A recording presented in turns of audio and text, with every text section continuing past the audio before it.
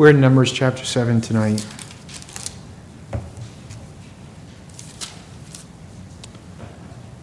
I've added a perfection to the sermon title. In the bulletin it says the religious duty of leaders, which is why we read from the Fifth Commandment, 129. And the perfection is the holiness of God and the religious duty of leaders. All right, Numbers 7. It's a lengthy chapter. I think, what do we have, 89 verses, something like that? All right. Right. Verse 1, hear God's holy word. Now on the day that Moses had finished setting up all the tabernacle, he anointed it, consecrated it with all its furnishings and the altar and all its utensils. He anointed them and consecrated them also. Then the leaders of Israel, the heads of their father's household, made an offering. They were the leaders of the tribes. They were the ones who were over the numbered men. When they brought their offering before the Lord, 6 covered carts, 12 oxen, a cart for every 2 of the leaders, and an ox for each one, and they presented them before the tabernacle. Then the Lord spoke to Moses, saying, accept these things from them, that they may be used in the service of the tent of meeting, and you shall give them to the Levites, to each man according to his service. Moses took the carts and the oxen, gave them to the Levites. 2 carts and 4 oxen he gave to the sons of Gershon according to their service. And 4 carts and 8 oxen he gave to the sons of Merari according to their service, under the direction of Ithamar, the son of Aaron the priest. But he did not give any to the sons of Kohath, because theirs was the service of the holy objects, which they carried on the shoulder. The leaders offered the dedication offering for the altar when it was anointed, so the leaders offered their offering before the altar. Then the Lord said to Moses, let them present their offering 1 leader each day for the dedication of the altar. Now the one who presented his offering on the first day was Nahshon, the son of Amminadab, the tribe of Judah. His offering was 1 silver dish whose weight was 130 shekels, 1 silver bowl of 70 shekels according to the shekel of the sanctuary, both of them full of fine flour mixed with oil for a grain offering. 1 gold pan of 10 shekels full of incense, 1 bull, 1 ram, 1 male lamb, 1 year old for a burnt offering, 1 male goat for a sin offering, and for the sacrifice of peace offerings, 2 oxen, 5 rams, 5 male goats, 5 male lambs, 1 year old. This was the offering of Nahshon, the son of Amminadab. On the second day, Nathaniel, the son of Zuar, leader of Issachar, presented an offering. He presented as his offering 1 silver dish whose weight was 130 shekels, 1 silver bowl of 70 shekels, according to the shekel of the sanctuary, both of them full of fine flour mixed with oil for a grain offering, 1 gold pan of 10 shekels full of incense, 1 bull, 1 ram, 1 male lamb, 1 year old for burnt offering, 1 male goat for a sin offering, and for the sacrifice of peace offerings, 2 oxen, 5 rams, 5 male goats, 5 male lambs, 1 year old. This was the offering of Nathaniel, the son of Zuar. On the third day was Eliab, the son of Helon, leader of the sons of Zebulun. His offering was 1 silver dish whose weight was 130 shekels, 1 silver bowl of 70 shekels according to the shekel of the sanctuary, both of them full of fine flour mixed with oil for a grain offering, 1 gold pan of 10 shekels full of incense, 1 young bull, 1 ram, 1 male lamb, 1 year old for a burnt offering, 1 male goat for a sin offering, and for the sacrifice of peace offerings, 2 oxen, 5 rams, 5 male goats, 5 male lambs, 1 year old. This was the offering of Eliab, the son of Helon. On the fourth day it was Elizur, the son of Shedur, leader of the sons of Reuben. His offering was 1 silver dish whose weight was 130 shekels, 1 silver bowl of 70 shekels according to the shekel of the sanctuary, both of them full of fine flour mixed with oil for a grain offering, 1 gold pan of 10 shekels full of incense, 1 bull, 1 ram, 1 male lamb, 1 year old for a burnt offering, 1 male goat for a sin offering, and for the sacrifice of peace offerings, 2 oxen, 5 rams, 5 male goats, 5 male lambs, 1 year old. This was the offering of Elizur, the son of Shedur. On the fifth day it was Shelumiel, the son of Zerishaddai, leader of the children of Simeon. His offering was 1 silver dish whose weight was 130 shekels, 1 silver bowl of 70 shekels according to the shekel of the sanctuary, both of them full of fine flour mixed with oil for a grain offering, 1 gold pan of 10 shekels full of incense, 1 bull, 1 ram, 1 male lamb, 1 year old for burnt offering, 1 male goat for a sin offering, and for the sacrifice of peace offerings 2 oxen, 5 rams, 5 male goats, 5 male lambs, 1 year old. This was the offering of Shelumiel, the son of Zerishaddai, and it was on the 6th day of Elisaph, the son of Deuel, the leader of the sons of Gad. His offering was 1 silver dish whose weight was 130 shekels, 1 silver bowl of 70 shekels according to the shekel of the sanctuary, both of them full of fine flour mixed with oil for a grain offering, 1 gold pan of 10 shekels full of incense, 1 bull, 1 ram, 1 male lamb, 1 year old for a burnt offering, 1 male goat for a sin offering, and for the sacrifice of peace offerings 2 oxen, 5 rams, 5 male goats, 5 male lambs, 1 year old. This was the offering of Elisaph, the son of Deuel. On the 7th day it was Elishama, the son of Aminihub, leader of the sons of Ephraim. His offering was 1 silver dish whose weight was 130 shekels, 1 silver bowl of 70 shekels according to the shekel of the sanctuary, both of them full of fine flour mixed with oil for a grain offering, 1 gold pan of 10 shekels full of incense, 1 bull, 1 ram, 1 male lamb, 1 year old for a burnt offering, 1 male goat for a sin offering, and for the sacrifice of peace offerings 2 oxen, 5 rams, 5 male goats, 5 male lambs, 1 year old. This was the offering of Elishama, the son of Ammihud. On the 8th day it was Gamaliel, the son of Pedazur, leader of the sons of Manasseh. His offering was 1 silver dish whose weight was 130 shekels, 1 silver bowl of 70 shekels according to the shekel of the sanctuary, both of them full of fine flour mixed with oil for a grain offering, 1 gold pan of 10 shekels full of incense, 1 bull, 1 ram, 1 male lamb, 1 year old for a burnt offering, 1 male goat for a sin offering, and for the sacrifice of peace offerings 2 oxen, 5 rams, 5 male goats, 5 male lambs, 1 year old. This was the offering of Gamaliel, the son of Pedazur. On the 9th day it was Abidan, the son of Gideoni, the leader of the sons of Benjamin.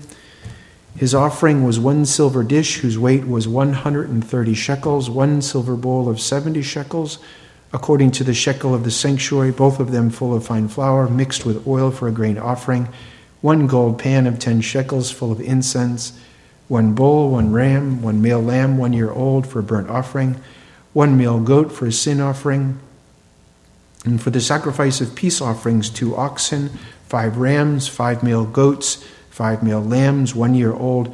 This was the offering of Abidan, the son of Gideoni. On the 10th day it was Ahiezer, the son of Ammishaddai, the leader of the sons of Dan. His offering was 1 silver dish whose weight was 130 shekels, 1 silver bowl of 70 shekels, according to the shekel of the sanctuary, both of them full of fine flour mixed with oil for a grain offering, 1 gold pan of 10 shekels full of incense, 1 bull, 1 ram, 1 male lamb, 1 year old for a burnt offering, 1 male goat for a sin offering, and for the sacrifice of peace offerings 2 oxen, 5 rams, 5 male goats, 5 male lambs, 1 year old. This was the offering of Ahiezer, the son of Ammishaddai. On the 11th day it was Pagiel, the son of Akron, the leader of the sons of Asher. His offering was 1 silver dish whose weight was 130 shekels, 1 silver bowl of 70 shekels, according to the shekel of the sanctuary, both of them full of fine flour mixed with oil for a grain offering, 1 gold pan of 10 shekels full of incense, 1 bull, 1 ram, 1 male lamb, 1 year old for a burnt offering, 1 male goat for a sin offering, and for the sacrifice of peace offerings 2 oxen, 5 rams, 5 male goats, 5 male lambs, 1 year old. This was the offering of Pagiel, the son of Akron. On the 12th day it was Ahira, the son of Enan, the leader of the sons of Naphtali. His offering was 1 silver dish whose weight was 130 shekels, 1 silver bowl of 70 shekels, according to the shekel of the sanctuary, both of them full of fine flour, mixed with oil for a grain offering. 1 gold pan of 10 shekels full of incense. 1 bull, 1 ram, 1 male lamb, 1 year old for a burnt offering. 1 male goat for a sin offering, and for the sacrifice of peace offerings, 2 oxen, 5 rams, 5 male goats, 5 male lambs, 1 year old. This was the offering of Ahira, the son of Enan. This was the dedication offering for the altar from the leaders of Israel when it was anointed. 12 silver dishes, 12 silver bowls, 12 golden pans, each silver dish weighing 130 shekels, each bowl 70. All the silver of the utensils was 2,400 shekels according to the shekel of the sanctuary. 86 12 gold pans full of incense, weighing 10 shekels apiece according to the shekel of the sanctuary. All the gold of the pans 120 shekels. All the oxen for the burnt offerings 12 bulls, all the rams 12, male lambs 1 year old with a grain offering 12, the male goats for a sin offering 12, all the oxen for the sacrifice of peace offerings 24 bulls, all the rams 60, the male goats 60, the male lambs 1 year old 60. This was the dedication offering for the altar after it was anointed.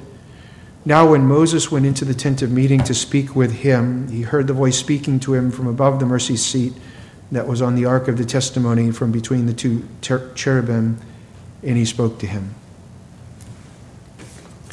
Whew. Amen. Let's pray.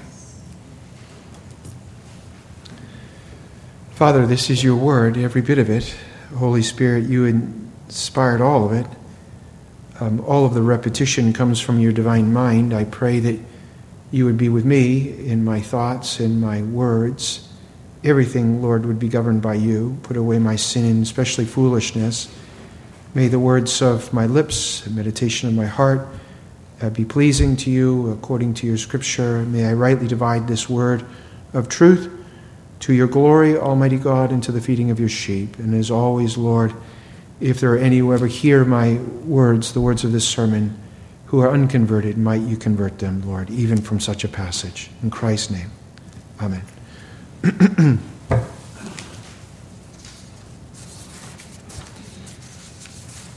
My friend who's preaching the book of Acts, that we met on Friday together, and we were just kind of talking shop as ministers do. They talk shop when they get with other ministers. I said, what are you preaching in the morning? What are you preaching in the evening? Since he's OP, they still have the evening service. And he told me his, I told me mine. He said, numbers. How are you preaching numbers? He asked me, did you just skip over the first 10 chapters and jump into... I said, no, I'm not that wise. We're trying to...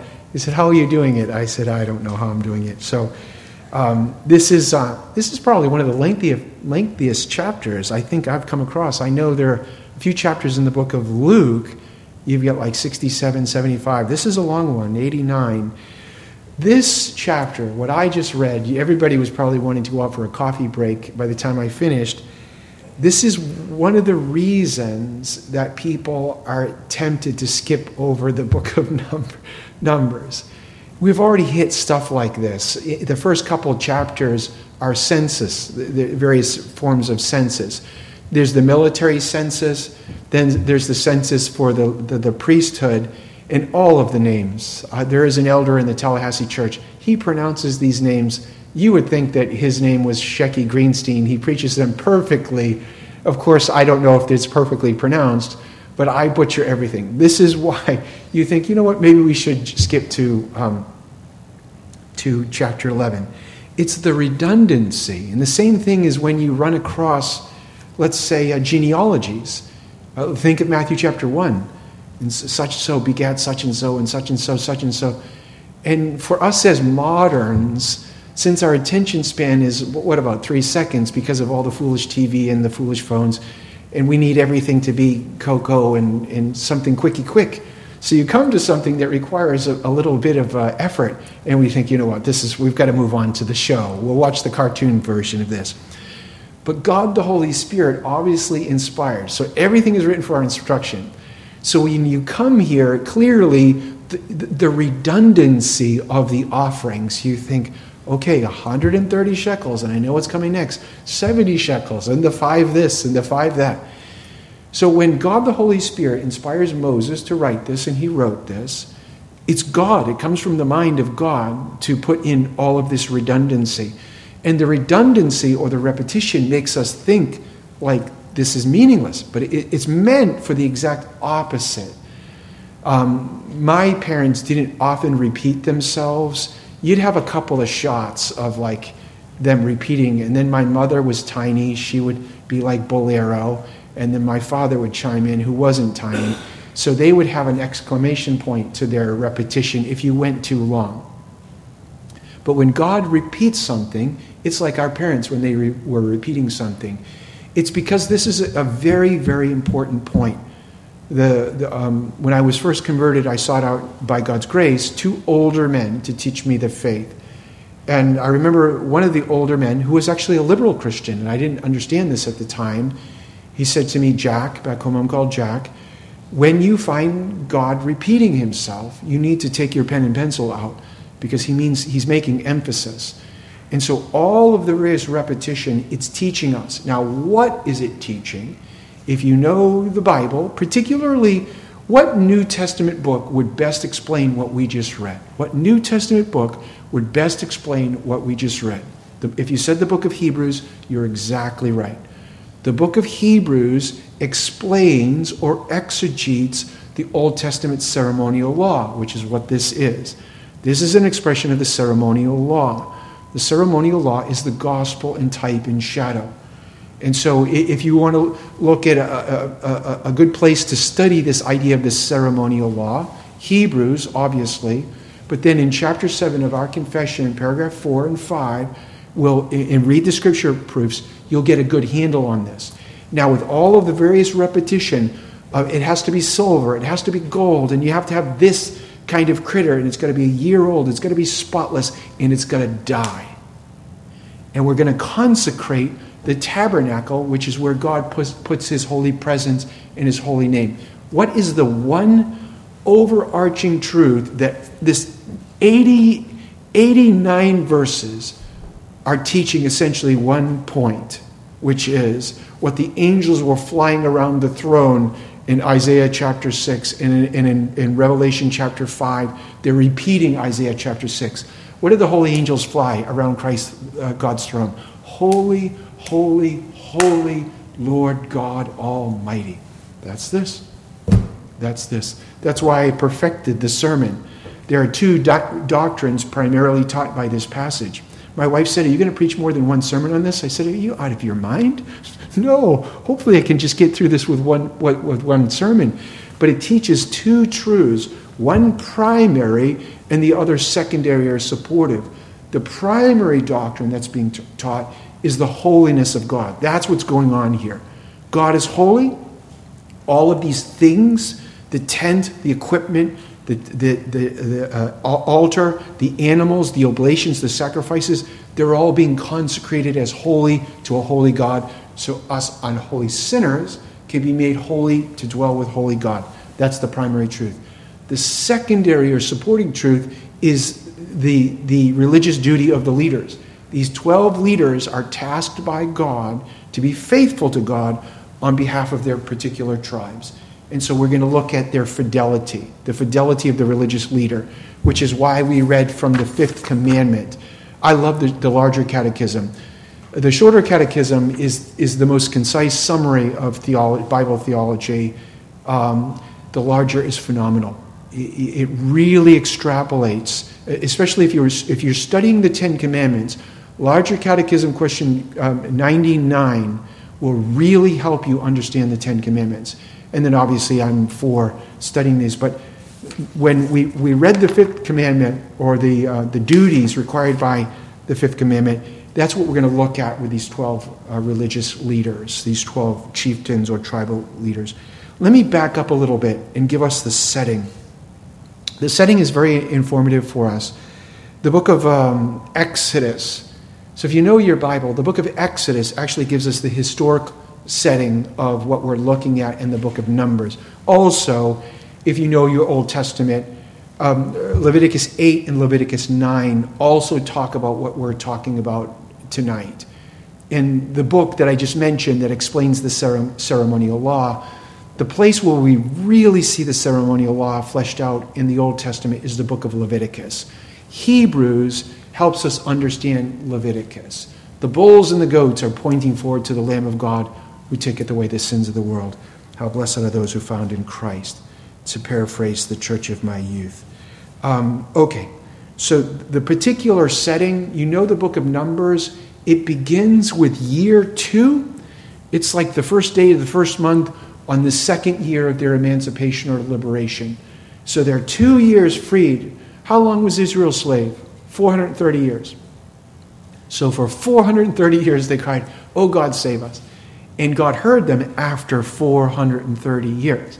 He sends Moses, his type of deliverer. He leads them out of bondage. He brings them into the wilderness. We're 2 years into the wilderness journey. And we've got, the book of Numbers runs from year 2 to year 38 and gets us right on what side of the Jordan, gets us onto the eastern side of the Jordan River just before they enter into the promised land, which is Canaan.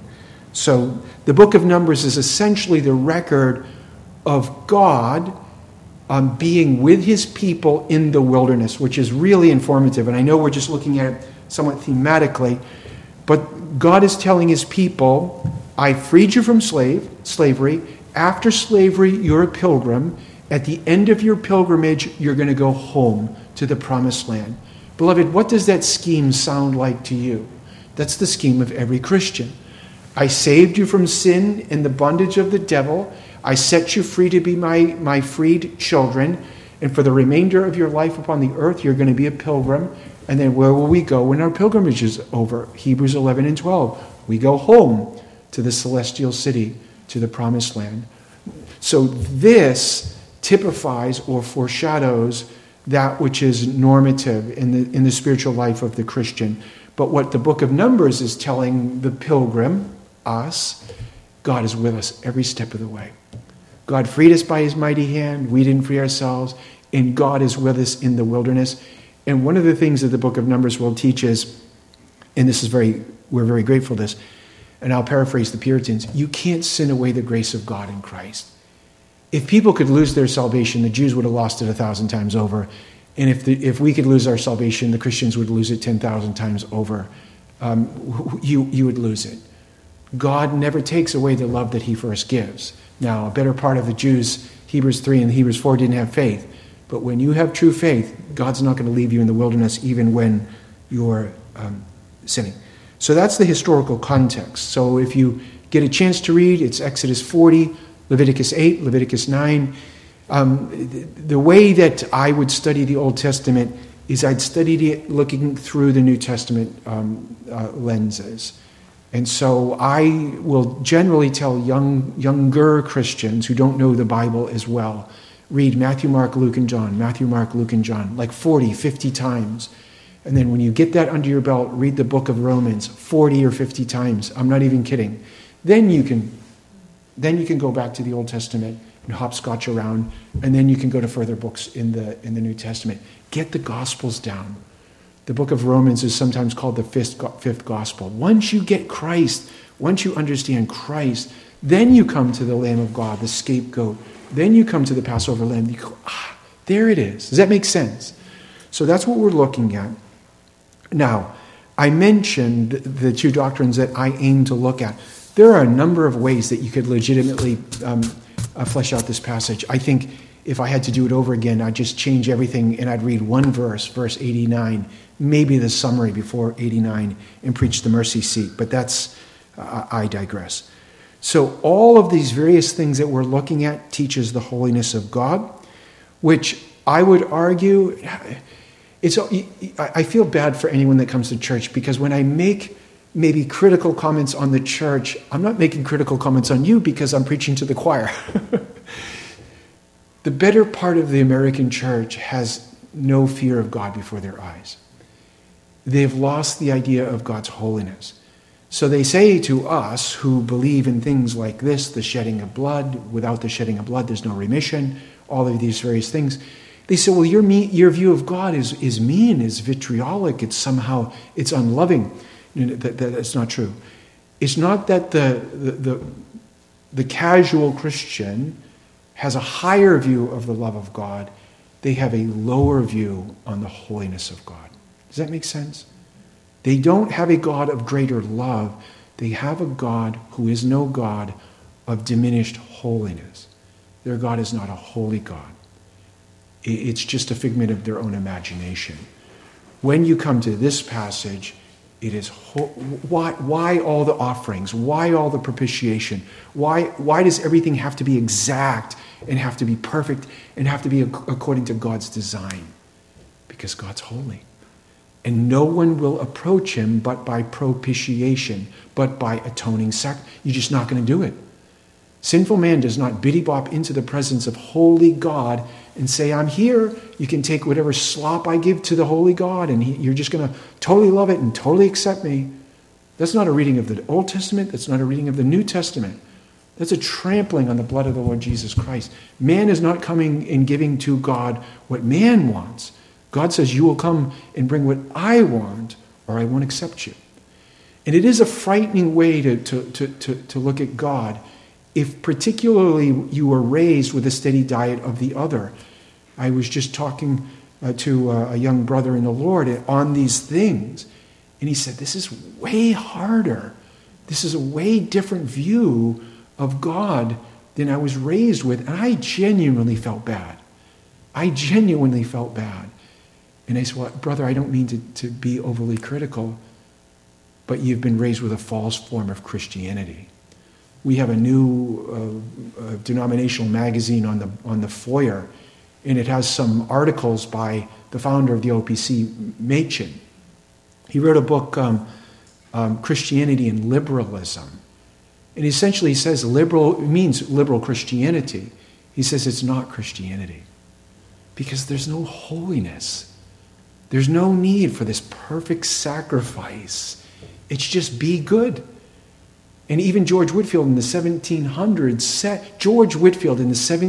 says, what passes for preaching in most Christian pulpits, Whitefield says, is mere heathen, Christless morality. 1700s, George Whitefield. There's no holiness. It's just be goodism. And he says it's heathenish because there's no Christ to appease the holy God. That's what this passage teaches. And it's type and shadow, I realize. And you say, where are you getting that? Because I know the book of Hebrews. And you're looking, behold the Lamb of God, John 1:29, who taketh away the sins of the world. That's Christ. That's Exodus chapter 12 and 13. It's Leviticus chapter 16. Christ is the Passover, 1 Corinthians 5. The New Testament clearly says it. We're not making this up. So if we know our Bibles, this is what this is teaching. And without these sacrifices, God is so holy that man would never approach. Man could never be in the presence of Almighty God, not the reconciled presence. Hell is the presence of God, but it's an unreconciled, unfriendly, holy, but just and wrathful presence. When we talk about being in the presence of God, we ordinarily mean by default in the friendly, reconciled presence of God. Sometimes people say hell is where God is not. That's not true. God is in hell. God is omnipresent. He can't not be anywhere. He is everywhere. But in hell, it's his unreconciled, wrathful presence. But when we talk about being in the presence of God, we mean reconciled, friendly, peaceable, loving, that kind of thing.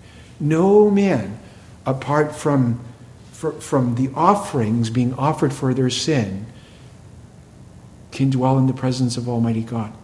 He'll be chaff. Read Psalm 1, Psalm 2. You'll be swept away. And because God is that holy. I think if we, even as Christians who maintain the holiness of God, if we could maybe grow in our sense of the holiness of God, not that we would cringe in servile fear before a holy God, but boy, we would tremble with some reverential awe in the presence of this holy God, would we not?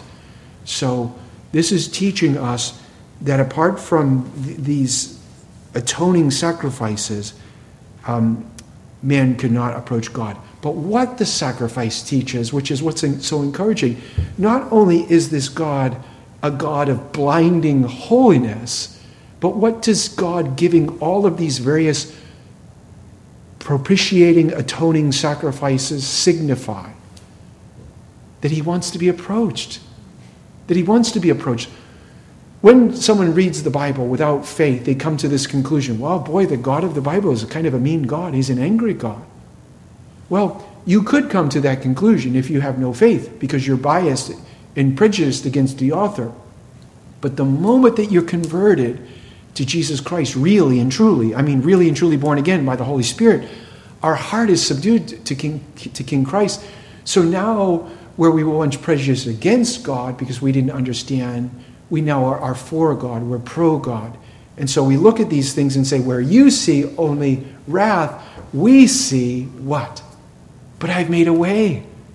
All of these sacrifices by which man could come into the presence of God shows us that God wants to be known by man. This is mystery of mysteries. It's not a mystery that unbelieving man would be damned. That's not a mystery. We're all legalists by nature. And it's not a mystery that people that sin deserve the wages of sin. That's not mysterious to us. That grace is the thing that's mysterious to us. Mercy is more mysterious to us. People are naturally, as I say, legalists. You've done a bad thing, then you deserve 5 stripes. That makes sense to us. But it's the mercy, it's the provision of the sacrifice for the sinner to be in the presence of the Holy God. That's the thing that's stunning to us. Men would never develop the religion of the Bible. The religion of man is not this. What is the religion of man? It's like Islam or a corrupted form of Christianity. It's just law. It's law. You do a bad thing, you have to do a good thing. That kind of a thing. You do a bad thing, you need to be punished. But God comes along and says, no, with these prescribed offerings, I will dwell with you and you will dwell with me in reconciled relationship.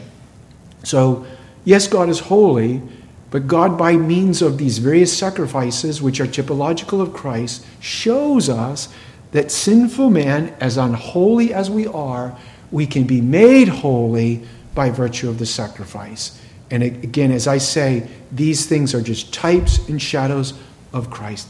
The holiness, we are called saints. I've mentioned before I was raised in the Roman Catholic Church, and so in Roman Catholic Church, you become canonized or made a saint after the Pope and the Magisterium vote on you. You need certain levels of miracles and stuff that they can attribute to you and all of these various things, which is not true, but it's what they say. And so then you would call St. Patrick, St. Margaret, Padre Pio, Padre Pio, all of these things. And I remember my dad would mock me. He said, so should I call you St. Jack? Are you St. Jack? Well, beloved, God the Holy Spirit calls us saints. To the saints of God in Philippi, to the saints of God in Corinth, to the saints of God in the Galatian churches, to the saints of God. People can mock all you want, but the word saint means holy one. And you see why people would think, oh, so you're the holy one? I know you. You're the guy I dragged out of the bushes. Are we holy? Yeah. How are we made holy? Let's be precise. In justification, our holiness is imputed, legitimi. It's forensic, it's legal. That's external. It happens once, whammo, righteous, holy. And then in our progressive sanctification, it's not imputed, it's infused. We die to sin, we grow in righteousness. So both holiness, both in a justification sense and in a sanctification sense, they're gifted. One is imputed and the other is infused. It's real, practical. Yeah, we're holy by God's grace.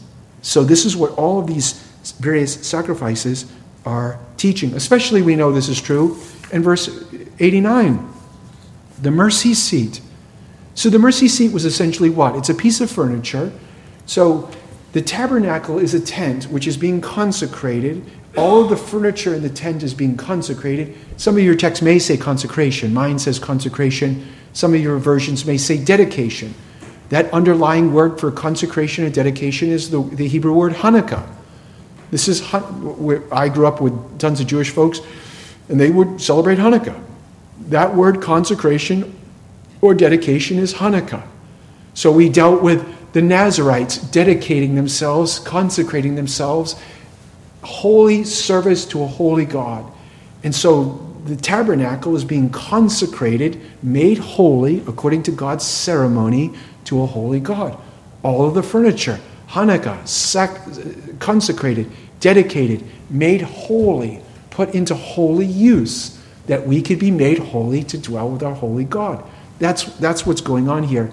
And the mercy seat is just one of those pieces of equipment or furniture in the tent, the tabernacle. What's the tabernacle? 45 feet long by 15 feet wide by 15 feet high. It's a big, long, square, rectangular tent. In a little portion of the holiest of holies, they would stick the Ark of the Covenant, which was a wooden box overlaid with gold. Inside of the box was what? The law of God. Over the box was what? The mercy seat. Remember I said the Bible, the religion of the Bible is a religion of grace, of mercy. Luke 6, our God is kind and merciful and gracious to what kind of people? The only kind of people that exist. Evil. Evil people. Jesus is in the saving evil people business and making us hagios, kakos, evil, to hagios, holy, mercy seat. The blood sprinkled on the mercy seat on the Day of Atonement. When was the Day of Atonement? Was it Friday night, Saturday night here? Am I right? I think it was. Yom Kippur. Am I right, Jim? I think it was. And in some Orthodox communities, they take a chicken, they go down in the basement, they wring its neck. The problem is you can't make up your religion. God doesn't say go kill a chicken in your basement and atone for sin. Because you're not a priest, there's no tabernacle, there's no temple, and God didn't say chicken, did he? He didn't.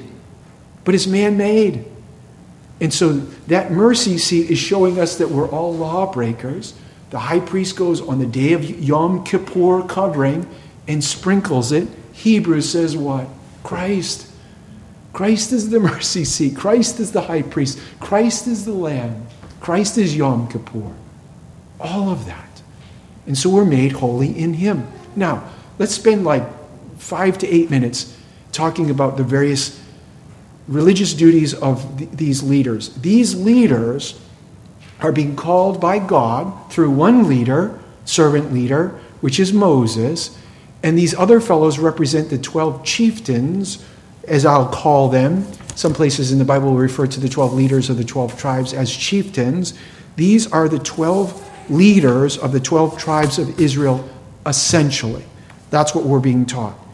And so these particular fellows are going to offer up religious service on behalf of the tribes they represent, but unto God. I want to mention, I have a whole section, it'll be in my notes, but I don't want to preach it now because I'm going to go way too long. The whole principle of representative government in Christ Church, it was one of the reasons I'm a Presbyterian, but I don't want to get diverted on that. The principle of representation by a representative is foundational to the Christian religion of the Bible.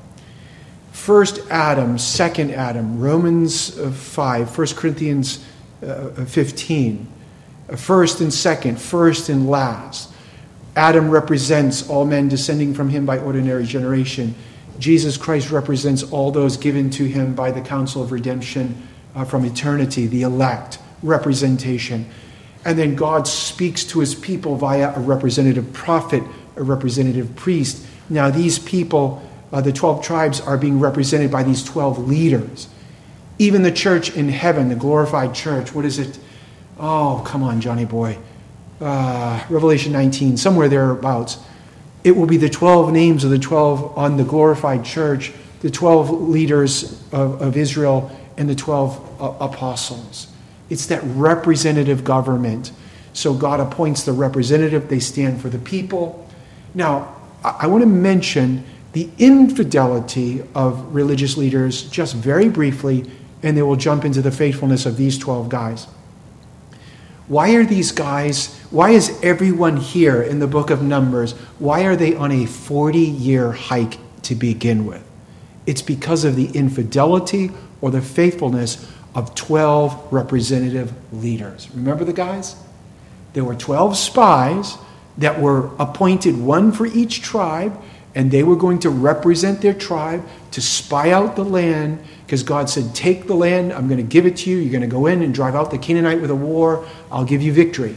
So one spy for each tribe, and 10 of the spies came back and said, don't do it. God says do it, but don't do it. And then what did God do to the entire body of, let's call them the church? Their representatives sinned, and they paid the price. So they are here in the book of Numbers for 40 years because of the infidelity of their appointed religious leader. So all of us as mums and dads, to some degree, let's say Christian mom, Christian dad, we are religious leaders. This is true for a husband or a wife. So the husband, a believing husband, is to set the religious temperature of the house. This is in Ephesians chapter 5. And so when God is looking at the religious well-being of the house, he says, Adam, where art thou? Because it's a representative government. And so as a representative goes, oftentimes those representative commensurate. And so if the religious leader is unfaithful, oftentimes the ones that are represented, they suffer for it. And that's what we see here. That's all I want to say on that.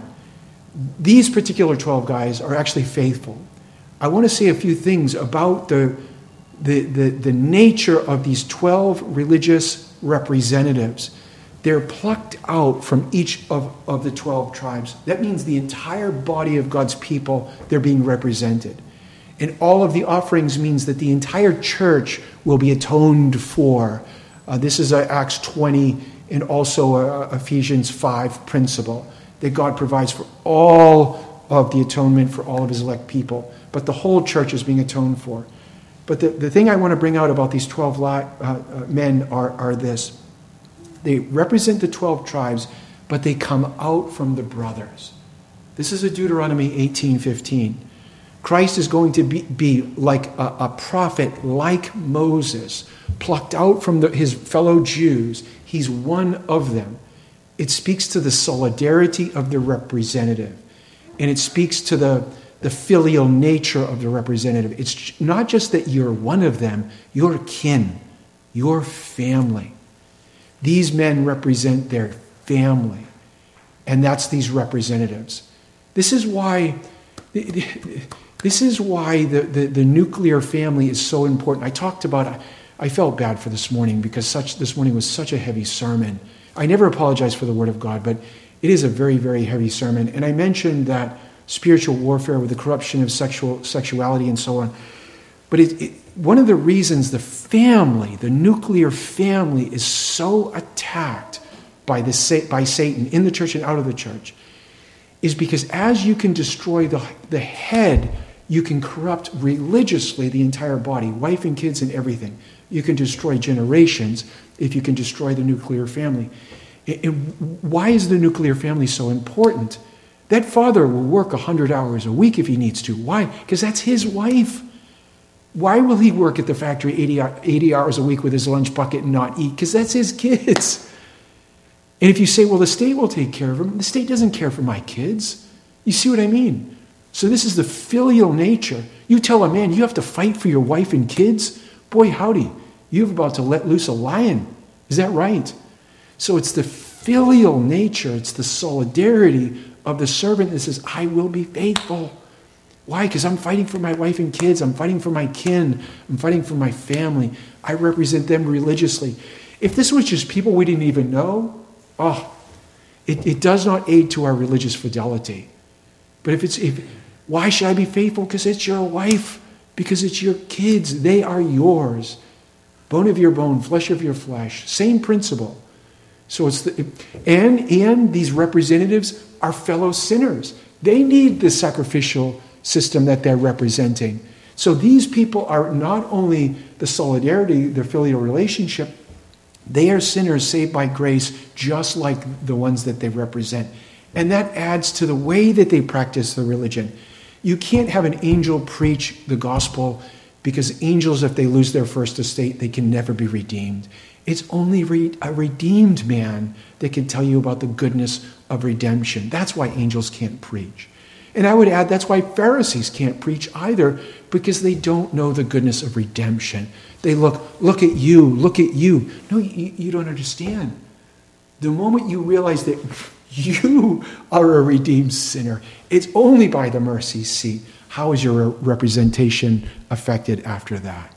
With brokenness, with gentleness, with contrition, owning the Christ that you present. All of these things are represented here by these leaders. So, men of Israel, brothers, kin, fellow sinners saved by grace, and just as leaders can work ill by their infidelity, so too these leaders can promote good.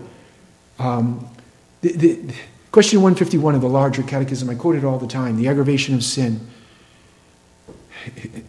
For us as religious leaders, and we all are to some degree, we can do real positive body, soul good to the people that look to us for religious guidance. Whether they're your children, young or old.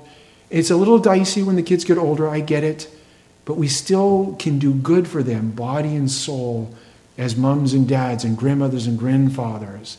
If we can hurt them religiously and morally by being a bad example, we can help them. Our brother Tony said his father showed him how to live for Jesus, and I'll never forget this. Our brother Tony said, as his father was dying, he showed me how to die for Jesus. I learned the doctrine of marriage watching my father be devoted to my mother. My dad wasn't a Christian. He was devoted to my mother. My view of marriage came from watching my father. And I taught it to my son and to my daughter. So think of it as a motive to be faithful to the Lord. And the last thing I want to say is, God is the one that structures all these offerings. He says, I want you to bring thus and so, and I want you to bring it when you to bring it. God is an orderly God. I mentioned this in the beginning. No one just gives to God what we feel like giving to God, because you're going to hear depart. God only accepts what he prescribes, which is what's called the regulative principle of worship. Well, maybe we'll do a study on that versus the normative principle of worship, which is what the Lutherans believe. But that's another study. I want to end with this point. God says to all of these people, bring this thing, that thing, this thing, this thing. They're an agricultural people, so they bring precious metals, and they bring animals, and they bring grains. So God has them give a portion of their material goods. It's obviously costly, is what's going on. So God says to these leader, servants, representatives, here's the duty that I'm prescribing, and I want you to obey. And what do we find that they do? They obey. Is it 1 Samuel chapter 15, I think? Obedience is better than sacrifice. They actually obey. I know this is a stunner. We are justified by faith alone, but faith is never alone. Faith always comes with obedience. That's the book of James 2:14 to 26.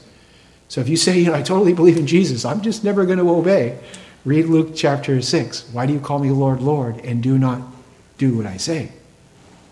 These people show that they love the Lord by their obedience to the Lord. And when the Lord says, and this is, I don't think I've ever preached a tithe sermon. I'm not against it. If it's in the text, I suppose I would. You just get so squeamish. I mean, I would as a minister, because it's how I eat and pay the rent. So it seems like you could be self-serving if you preach it. I don't know. Other ministers are not squeamish about it. I'm squeamish about it. But God says, I want you, in obeying me to these leaders, and no doubt the people had a part to play in it, I want you to give me a portion of your earthly wealth. Now, people will believe up a storm until you say, will you support the ministry of the church? Whoa, wait a minute. You want some of my cash? It's my money. It's my money. We're God's. Our time is God's. Our stuff is God's. Everything is God's. And God says, I want you to obey me. You see those 5 critters over there? I want 5 of them. I want 5 of them. I want some of that. I want some of this. Remember this morning we looked at the pagans in Ephesus? They came to believe in Jesus. And what did they do to $50,000 worth of books? They gave it to the Lord. What do these guys do? God says, I want you to give me of your material wealth. Obey me. Now remember, they're religious representatives. All of the people they're representing are watching them do what? It's all God's. It's all God's. It's all God's.